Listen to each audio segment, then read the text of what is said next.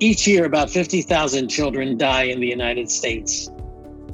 And while this is a real profound loss for their parents, we ask the question, what about their siblings? Hi, I'm Dr. Chuck Betters, and I am the host of this particular Help and Hope podcast produced by Mark Inc. Ministries. You know, when our 16-year-old son, Mark, and his friend Kelly were in a fatal car accident back in 1993, our other 3 children became part of that 50,000 who have lost a sibling. We learned there was very little help for our children as they mourned the loss of their younger brother.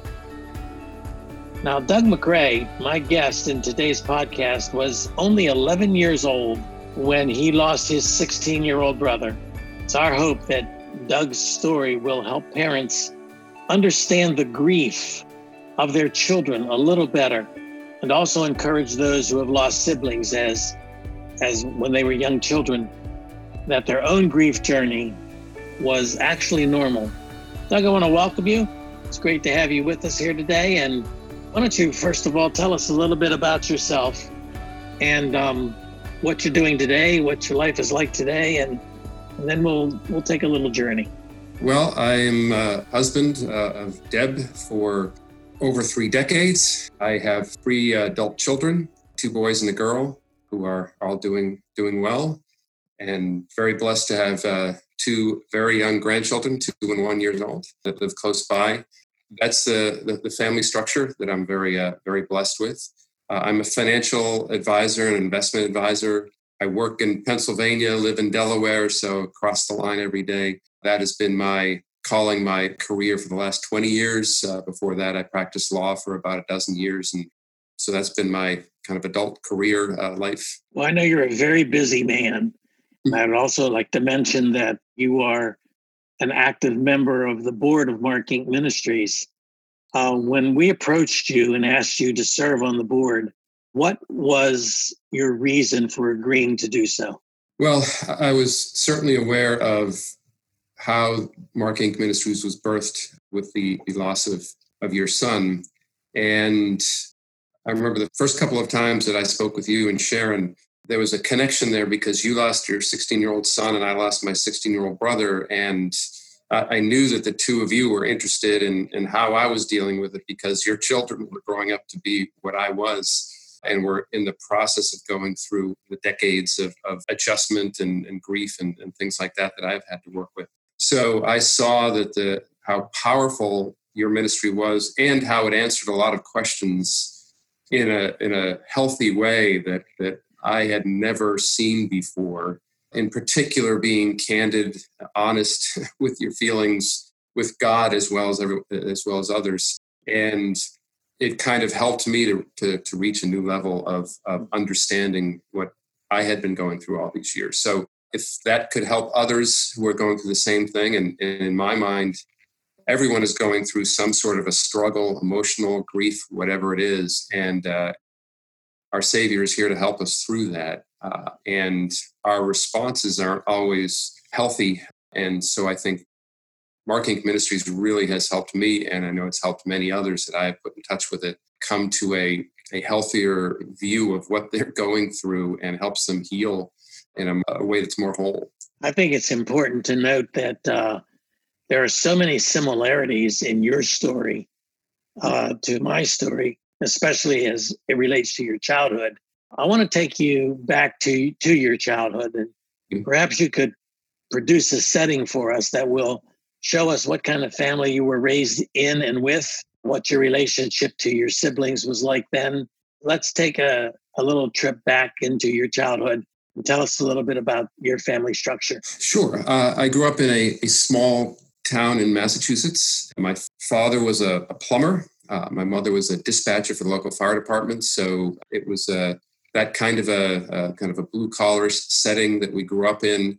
And my parents had ultimately had 5 children. I was the third of those children, and the first 3 were the 3 brothers, Ricky, Colin, Douglas, and we were all born within 5 years. And then later on, there was a sister who was 4 years younger than me, and then another brother 6 years later. So there are 5 of us in total. And We all lived in the bottom floor of a 2-story house. It was a pretty small house, and my 2 brothers and I all shared a room. We were a family that went to church every Sunday. We went to the local Baptist church, never missed, weren't allowed to miss, whether we liked it or not. And so that was the general setting of our family. Now, you and your brothers like to do a lot of roughhousing, is that right? Absolutely. I do remember a lot of occasions where I bore the brunt of it, being the youngest. Being the youngest is also somewhat helpful because I knew my brothers would only go so far, because if there were too many bruises, they would get in trouble. But I do remember waking up sometimes with bruises on my arms because I wanted to see how heavy a sleeper I was. There are a lot of other things we did together. One of the big themes in our lives was just being outside and all sorts of sports activities, in particular baseball. We played baseball all the time. I used to go to the ball field at 8:00 in the morning and come home at 8:00 at night, and especially in the summertime. And our parents didn't even know where we were. You were raised in a Christian home. You were raised by Christian parents. Was your faith your own then? We had a church that was very good at preaching the gospel, and Sunday school was very effective. So I felt like I understood everything that was going on, read the Bible quite a bit, heard all the stories. So I was getting the feeding that I needed, certainly. And as a young person, as a child, I understood the general story. You describe somewhat graphically a situation where you were riding your bike home, I guess, from school. Mm-hmm. And your brother, you knew where he was at the time, and he would always chase you. Right. And grab a hold of the bike, probably give you a punch or two. One day that didn't happen. You want to take us back to that day and tell us from there what happened in your family? Sure. It was a warm day. It was June. So I was still in school, and I used to ride my Stingray bicycle back home every day.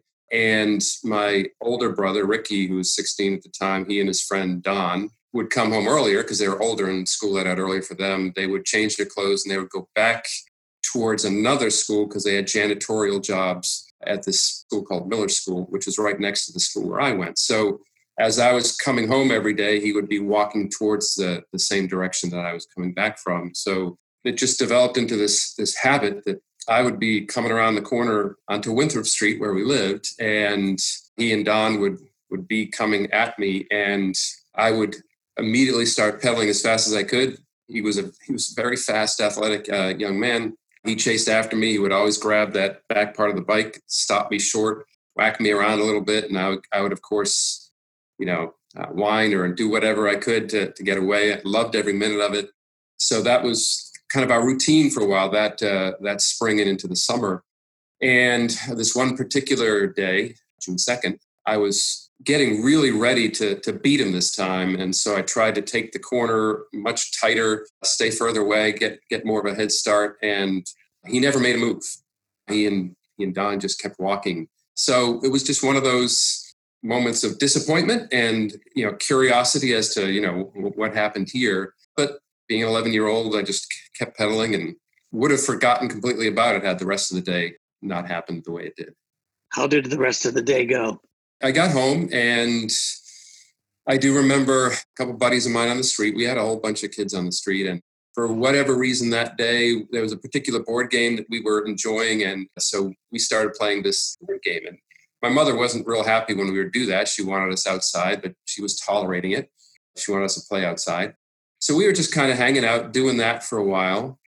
And my mother would always be in the next room in the kitchen where the phone was. And the phone rang, and she picked up the phone. And not long after she was on the phone, she came into the room and said, "You boys need to go outside." And she said, "Ricky fainted at school."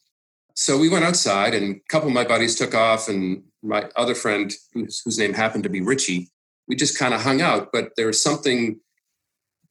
nothing occurred to me at that point that was wrong. I mean, I saw people faint on sitcoms my whole life growing up. That didn't seem like a serious thing. You just give them smelling salts or throw water on the bucket of water and they wake up. So Richie and I went outside. We started playing around outside, but there was something inside of me that was telling me not to go far away.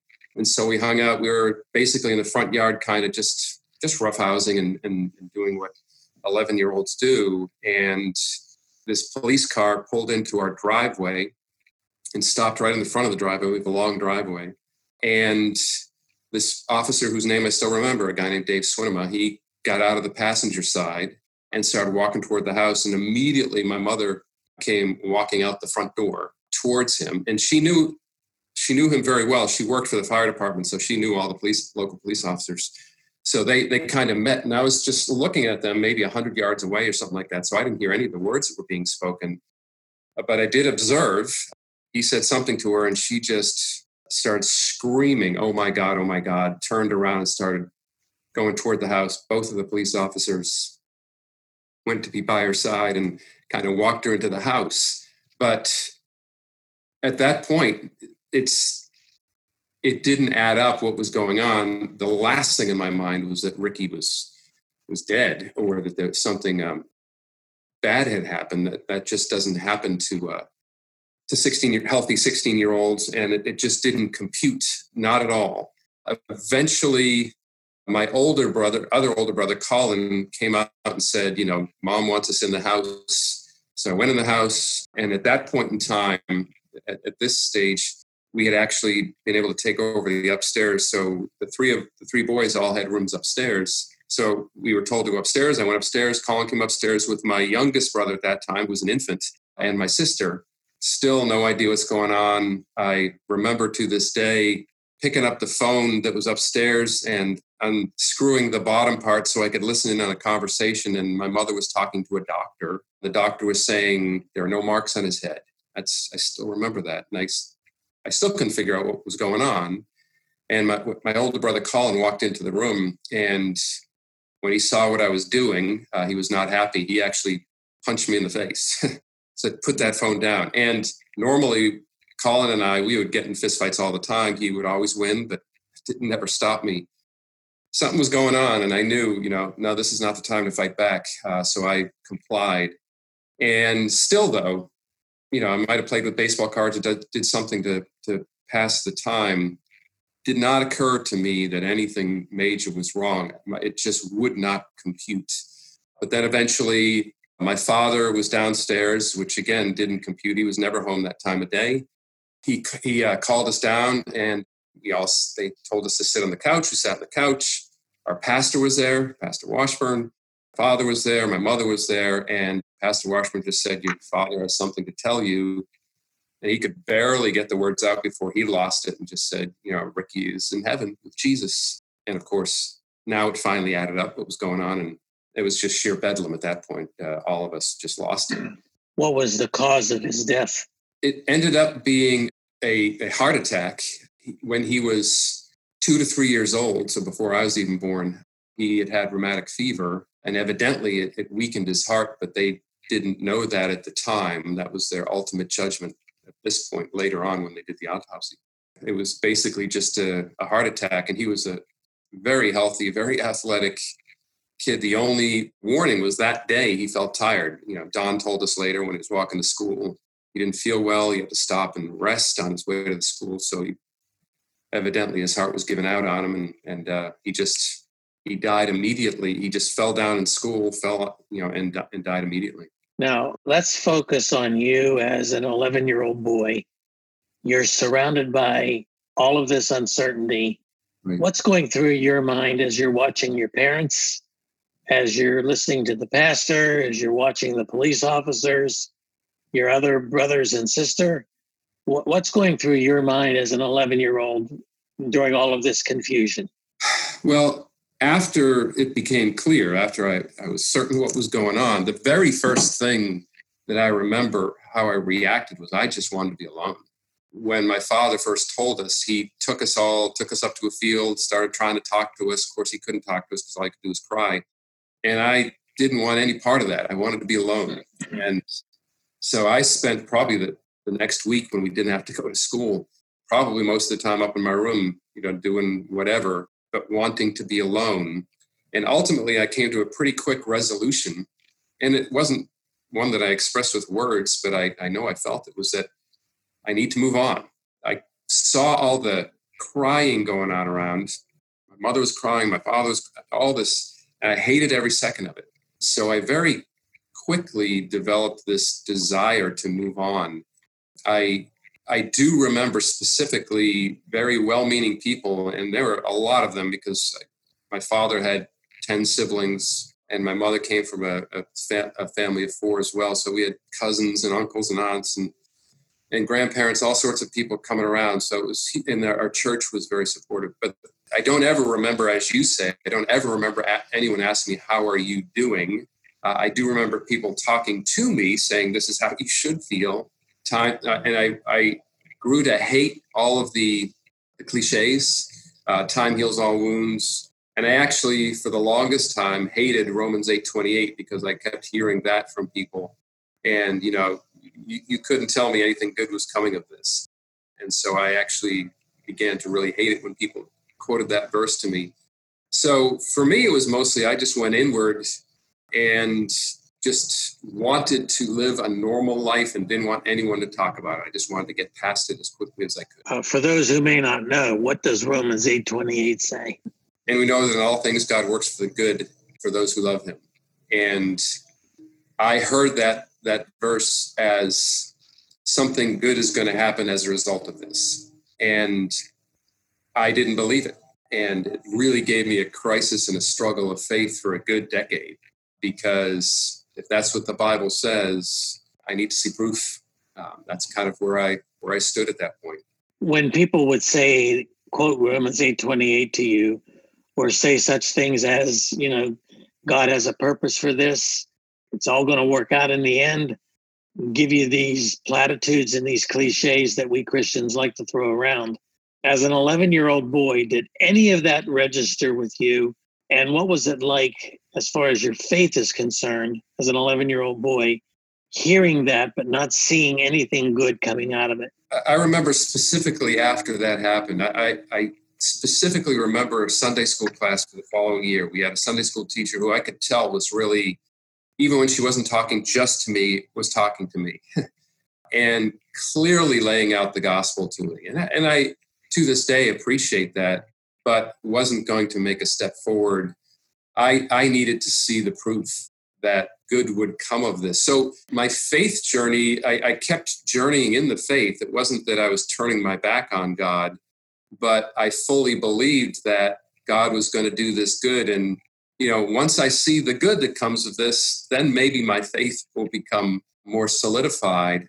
But that's what I was waiting for. And I did have faith that it would happen, but it was getting more and more implausible to me as our family didn't get better. It just got worse. As time wore on, it was the effects of it were permanent, were devastating. And I just kept struggling to see how in the world was this going to work out for good. Now, in the next year or two, as I read through the article that you wrote on this, a whole series of things really added to your confusion and your desire that God kind of proves that Romans 8:28 passage to you. What were some of those things? What were some of those other crises that happened right on the heels of you losing your brother?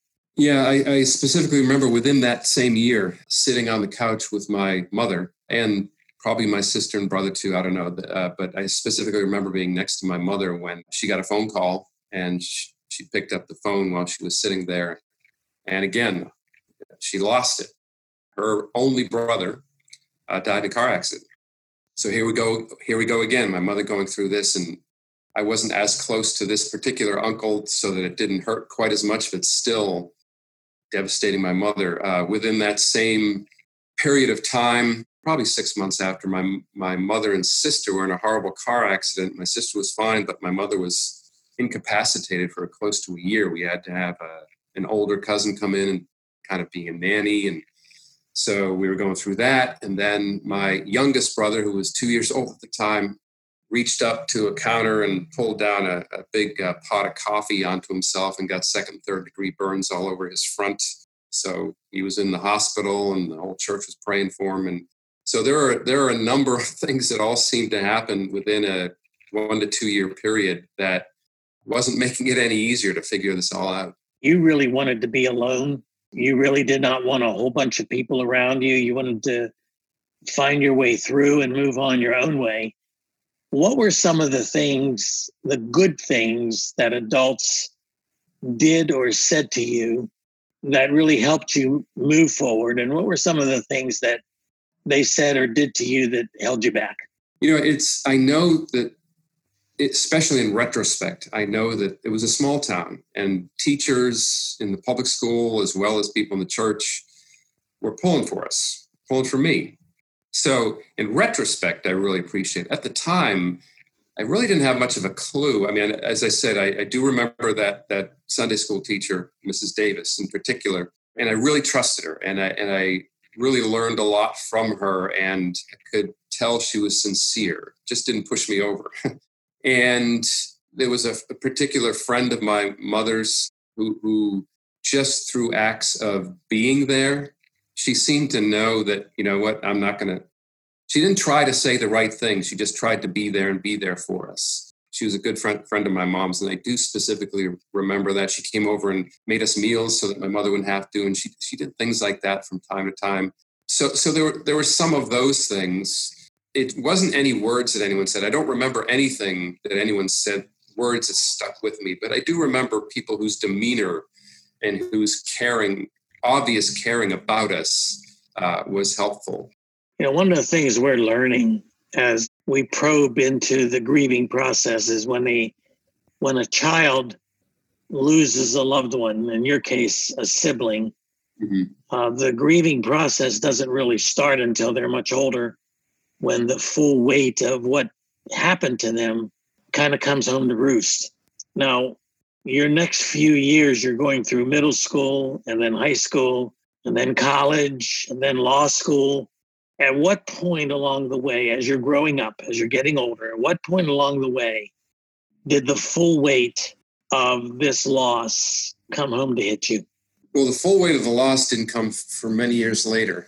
I struggled with God, and it took me as I told you, about 10 years or so before I finally was able to reconcile all this with God and trust Him. Still, I was pretty closed off emotionally especially about this particular issue for a long time. And as I said, I have a wife and 3 children. And probably about 10 years ago, when my children were 16, 15, 12, in that range. So a little more than 10 years ago. We used to like to take day trips to Lancaster, Pennsylvania, Amish country, and do things there. And at one point we went there, and one of the things that we like to do, I certainly like to do, is go to these antique malls where they have the different booths with different types of antiques. And we were walking through the sports memorabilia shop of antiques, and I looked up, and up to my left, hanging up there, was a baseball bat. And I happened to notice that it was a Louisville Slugger. And I thought to my mind, that's the kind of bat we always use. And then I noticed that it had the name Carl Yastrzemski etched on it. And growing up in Massachusetts, he was our hero. And it occurred to me, I think we had a bat like that when I was growing up. And I just kind of said that out loud. And then I moved on. Well, unbeknownst to me, my 3 kids went to Deb and said, hey, let's buy this for Dad's birthday. And they did. So here I am.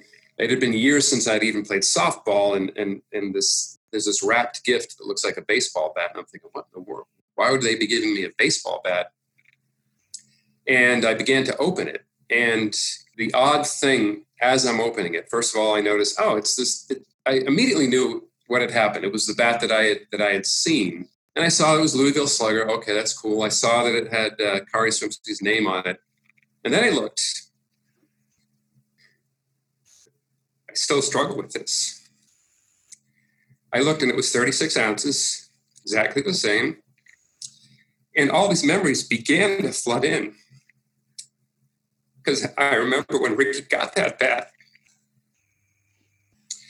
that, I can't wait till I'm big enough to use a bat. I was probably using a 31 ouncer at that point, and Ricky had that bat, and Ricky was a great hitter.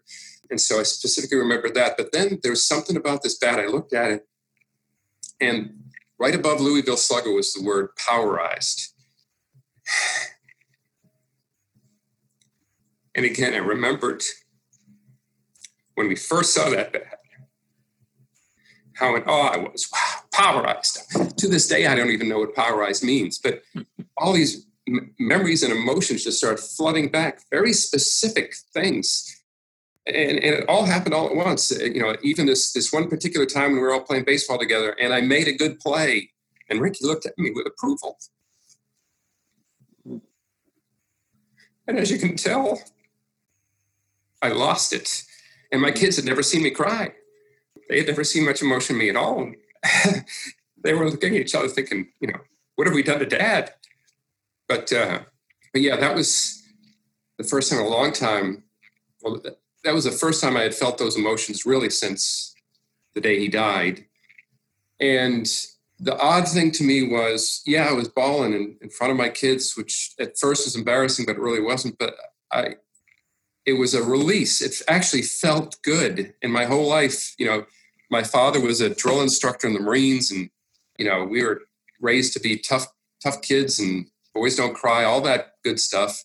And so the thought of crying and enjoying it, but I actually enjoyed so much having those emotions again. It wasn't just the actual factual memories of remember playing that baseball game and remembering that bat and all that stuff, but it was actually allowing those emotions to kind of flood through. It was an enjoyable moment in time. And even now, when I recount the story, I just can't hold it together, but it's okay. There was a time it would have bothered me. I would have been humiliated, but actually enjoyed the release. And you were how old when this exchange with your children? Somewhere between 45 and 50. It stands to reason that just seeing that bat brought back so many memories for you. Yeah. Oh, yeah. And again, I was surprised by them because some of the memories that came back were, I didn't even realize those memories are still there. And now they're vivid. And so something was blocking them or whatever. I don't know. But it was not just the emotions that came back, but it was specific memories that actually helped to trigger those emotions. But it was really an amazing thing. Up to that point, from the time you were 11 until the time you had this bat given to you, how would you describe your emotional journey? Well, in my mind, I was fine. My wife will tell you that I didn't laugh much. I didn't cry at all. I just felt like, okay, so that's part of my personality. I do remember specifically at one point we were watching a movie with a couple of friends, and it was a funny part of a movie and everyone was howling, laughing. And in my mind, I thought I was laughing too, but I was just sitting there with a smirk, laughing on the inside. Look at me and said, why aren't you laughing? And I said, I think, they said, don't you think it's funny? And I said, well, yeah, I'm laughing right along with you, aren't I? So I didn't express much emotion at all. I never realized that it was particularly different, but over time I began to realize it. And still to this day, I'm probably less emotional than others, but I'm a lot different than I was back then. You have another story that really helps you in your spiritual journey, especially as it pertains to the Romans 8:28 question of God working all things together for good. You never knew what those all things working together for good look like, and you questioned whether or not that passage is really true for you until something happened with your daughter. You want to describe that? Yeah, well, over the years, she's heard my testimony, and a big part of my testimony was when I was approximately 23, 24 years old, and I was teaching high school at the time. And I was teaching history, and I was preparing for a class. And at this point, I was still wrestling with God on all of this stuff. And I was preparing a timeline that spanned hundreds of years. And the point I was wanting to get across to my students was this thing that happened in this particular year had a big effect on this thing that happened hundreds of years later. And it was that at that moment when I felt like God was trying to tell me, that's my perspective. And by the way, I never promised to tell you why I took your brother. It was at that time, that moment when I was preparing for that class that I said, I prayed to God. I said, yeah, you're right. You never promised to tell me why you took my brother, and I'm going to trust you anyway. So it was really at that point I felt like I finally got over the God having my conditional Christianity. I felt like I was a conditional Christian in the sense of, God, I'm going to trust you as long as you fulfill your part of the bargain. I gave up my part of the bargain at that point and said, God, I trust you anyway. I'm going to trust you regardless. And so when my kids were growing up, they've heard this testimony from time to time. And we went through a period of time when my daughter was somewhere between 17, 18, 19, where she and I went through a very difficult time. Our relationship got very, very strained, as I'm sure a lot of fathers of teenage daughters can relate to, but it got really, really bad. It was a very hard time in our lives when my daughter was really struggling with us. So she went off to college and things weren't going well. And ultimately, things thawed. And when the relationship thawed, as we started to begin to see her at college again, we got to know her good friend. She had a good friend named Sammy, who they ultimately became roommates. So we got to know Sammy. Sammy was always had a ready smile. She loved us. We developed a great relationship with her. And to this day, we have a great relationship with Sammy.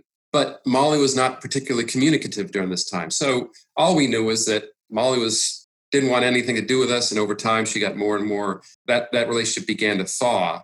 And so eventually she graduated from college and things got much, much better. But I never heard the backstory. So fast forward to when she's out of college and we decided to take a family vacation now that we had just paid our last tuition bill for my younger son. And we thought we'd use all that extra money and have a really nice vacation. So we went down to Punta Cana in the Dominican Republic.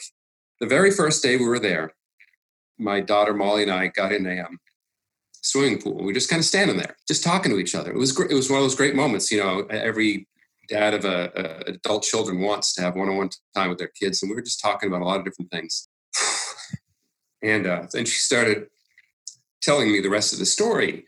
And when she was in college, and she told me that her friend Sammy, when she met Sammy and she had just come to college, Sammy had been like 3 or 4 years out of her losing her brother. Her older brother died in a motorcycle accident.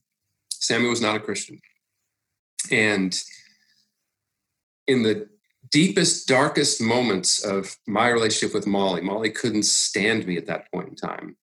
But for whatever reason, when Sammy told that story, Molly told her my story.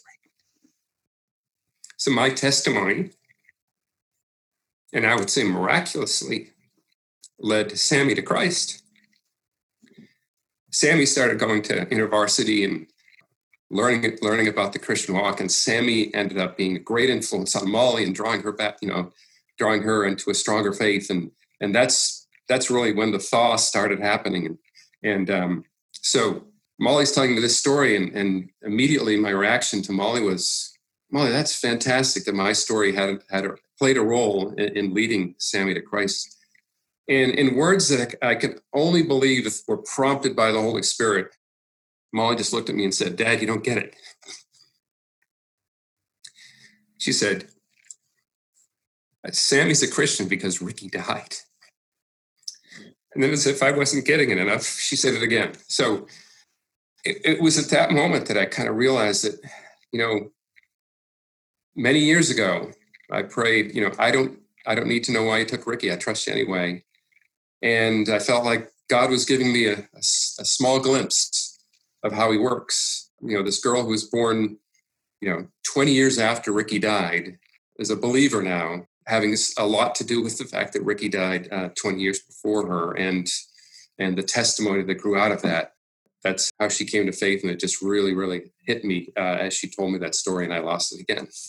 Well, it's interesting to me that along your journey, you have had these divine interventions. The baseball bat, something as silly as a baseball bat, was used by God to break open some of that frozen emotional state in which you found yourself since you lost Ricky. And then your daughter's testimony of Sammy and how God used Ricky's death for that purpose.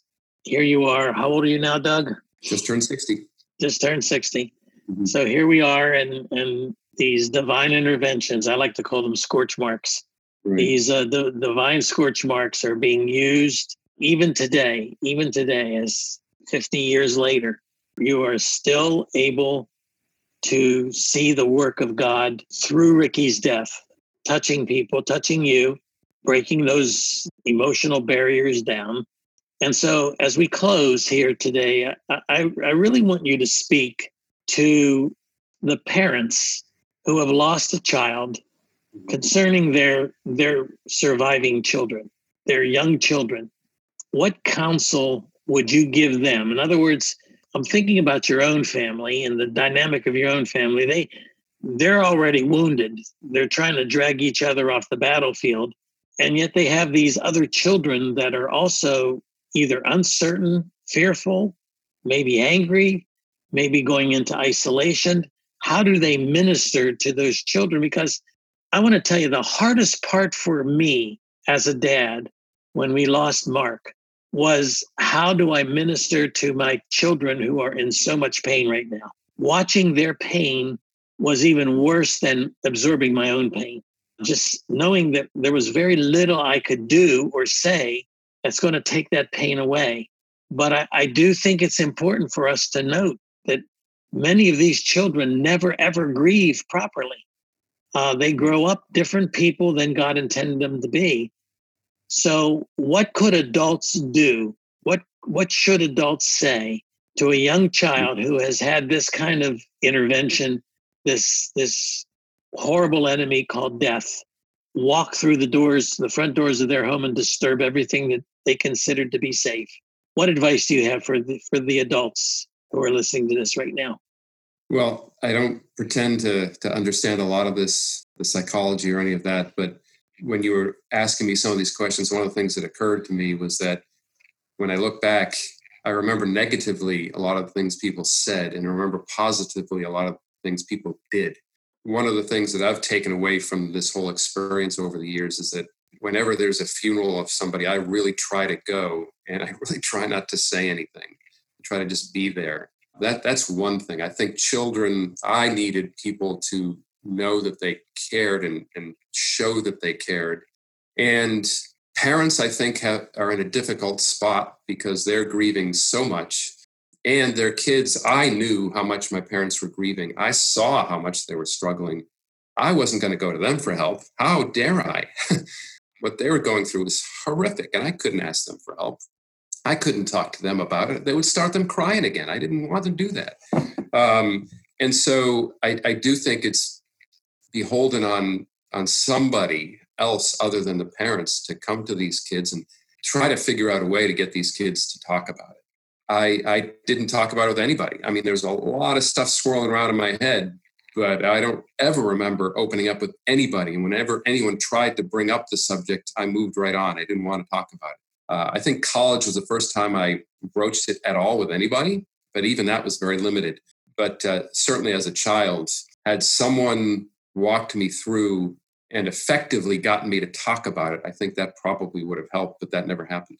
What type of person would, as you look back now in retrospect, and we of course have that 2020 hindsight, right? What kind of adult person, can you think of one individual that you would have loved to have heard from? Somebody that would have taken you aside and allowed you to vent? I would say even my pastor never, he told me things. He never asked me. And I really looked up to my pastor, and almost too much. I mean, I thought I remember thinking as a kid, he never sins. I mean, I had him on such a pedestal. He never maybe felt it was awkward or whatever. He was good at some things, but this kind of stuff maybe wasn't. But had he asked me, I would have felt like at that point, because of how I felt about him, I would have no choice. If he said, "Doug, how are you doing?" I would have felt like I had to answer him. And so maybe that would have helped. Even that Sunday school teacher I was talking to you about, she did a lot of great teaching. She never had one-on-one time with me. It was always in a group setting. I don't ever remember, frankly, anyone in a one-on-one setting asking me how I was doing. And so I think just someone that I would have trusted, and there were plenty of adults back then that I trusted, had they taken me aside, taken me for a walk or whatever, and tried to draw it out, I think they could have succeeded. And if you had that person, if there was such an individual, what would you have wanted them to say to you as they take you for that walk or take you to a movie or whatever? Would you want them to have talked to you about Ricky? Would you want them to bring up Ricky, talk about Ricky? I think just in general, talking to me about the fact that God doesn't promise us that there will be a point in time where it'll all become crystal clear. God never promised us that. And so that's a hard thing to tell an 11-year-old or 15-year-old or whatever, but I needed to hear that. I only discovered it on my own when I was, preparing for a world history class that I was teaching. No one told me that. And then the next closest thing I got to someone actually saying that was when I met you and heard about your ministry and about what happened with your son. But it's very rare that someone will come right out and tell a grieving person, kind of the truth is that this is a hard thing that happened and it's really hard to explain. And I'm sorry you're going through it, and not try to explain it. Because I felt like everyone was struggling to try to make sense of it for me. And no one did. No one could. That confused me. We know that Job's comforters get a bad rap. They started out on the right track by sitting there with Job in the midst of all of his pain, but they never opened their mouths until days later. And when those days later came, they began to tell Job why this happened and what sin there was in his life. And his friends, who were his comforters at one point, somewhat became his enemies because they said the wrong things. I'm thinking, Doug, of two people right now, one of which is in heaven. If I look back on my journey of grief, these are probably the two people that spoke most to my heart in my own grief journey. And maybe there's a similarity between them and what adults should do when it comes to children who have lost a loved one. But the first one is Emil. Emil is with the Lord now. He died very suddenly as a terrific in shape man who just had a heart attack and he died. But Emil came to my house one day, right in the throes of our grief. And he sat down beside me and he said, I want to know how you're doing. How are you really doing? And I said, Emil, I am so angry with God right now. I am so angry that he did this. He could have stopped this. I said, I'm so angry. I want to hit something. I said, I've sat here in front of this TV and I've thought about putting my fist through the wall, putting my fist through I want to hit somebody. I want to hurt somebody. And at that point, he grabbed me by the shoulders and he had tears in his eyes. And he looked me, we were nose to nose. He said, hit me. Wow. And he meant it. We laughed until the day he died that I never took him up on that because I think I probably would have hurt him very badly. But he was dead serious. He was actually begging me to hit him, to take my anger out on him. And that's precisely what Christ did. He took my sin on himself. He bore the brunt of all the punishment that I rightfully deserved. The second person is a younger man. He's still with us. A man, I love Bob. I love him dearly.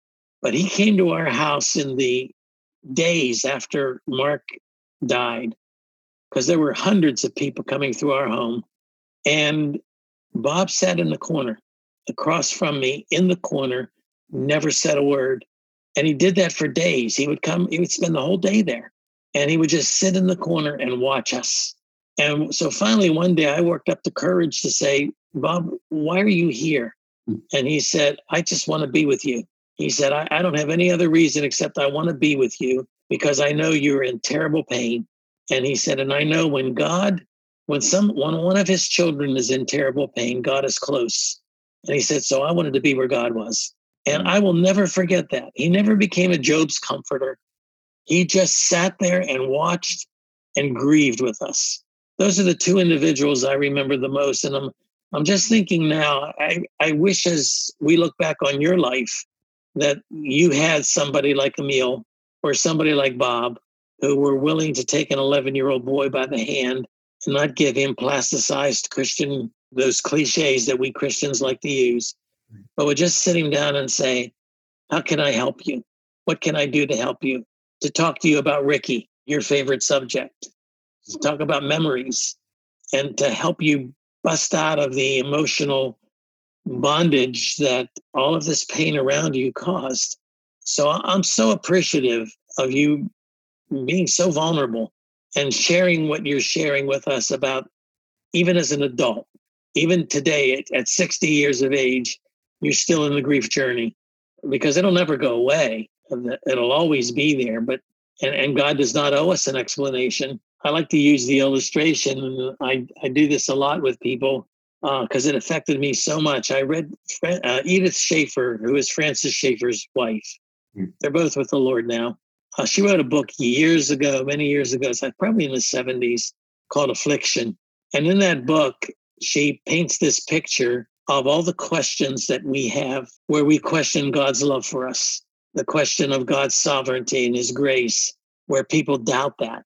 The Romans 8:28 doubters, that God is going to work something for the good to those who love him, all things, even the evil things. And she said, one day when we stand before God, he's going to show us a tapestry that he has been building for our entire lives. While we're here on earth, we only see the underside of that tapestry. All we see is a bunch of different colored strings, tangled strings that are hanging down that make no sense at all. But when he takes us to the other side and we're able to look down on the top side of the tapestry, we'll see a beautiful picture that God has been painting. I take that to bed with me every night because of Mark Inc. Ministries. People have told us, look what God is accomplishing through Mark Inc. Ministries. So there's that purpose in your son's death. And I agree that there's a purpose in that, but I'd rather have my son back. Right. Right. I'd rather have him back.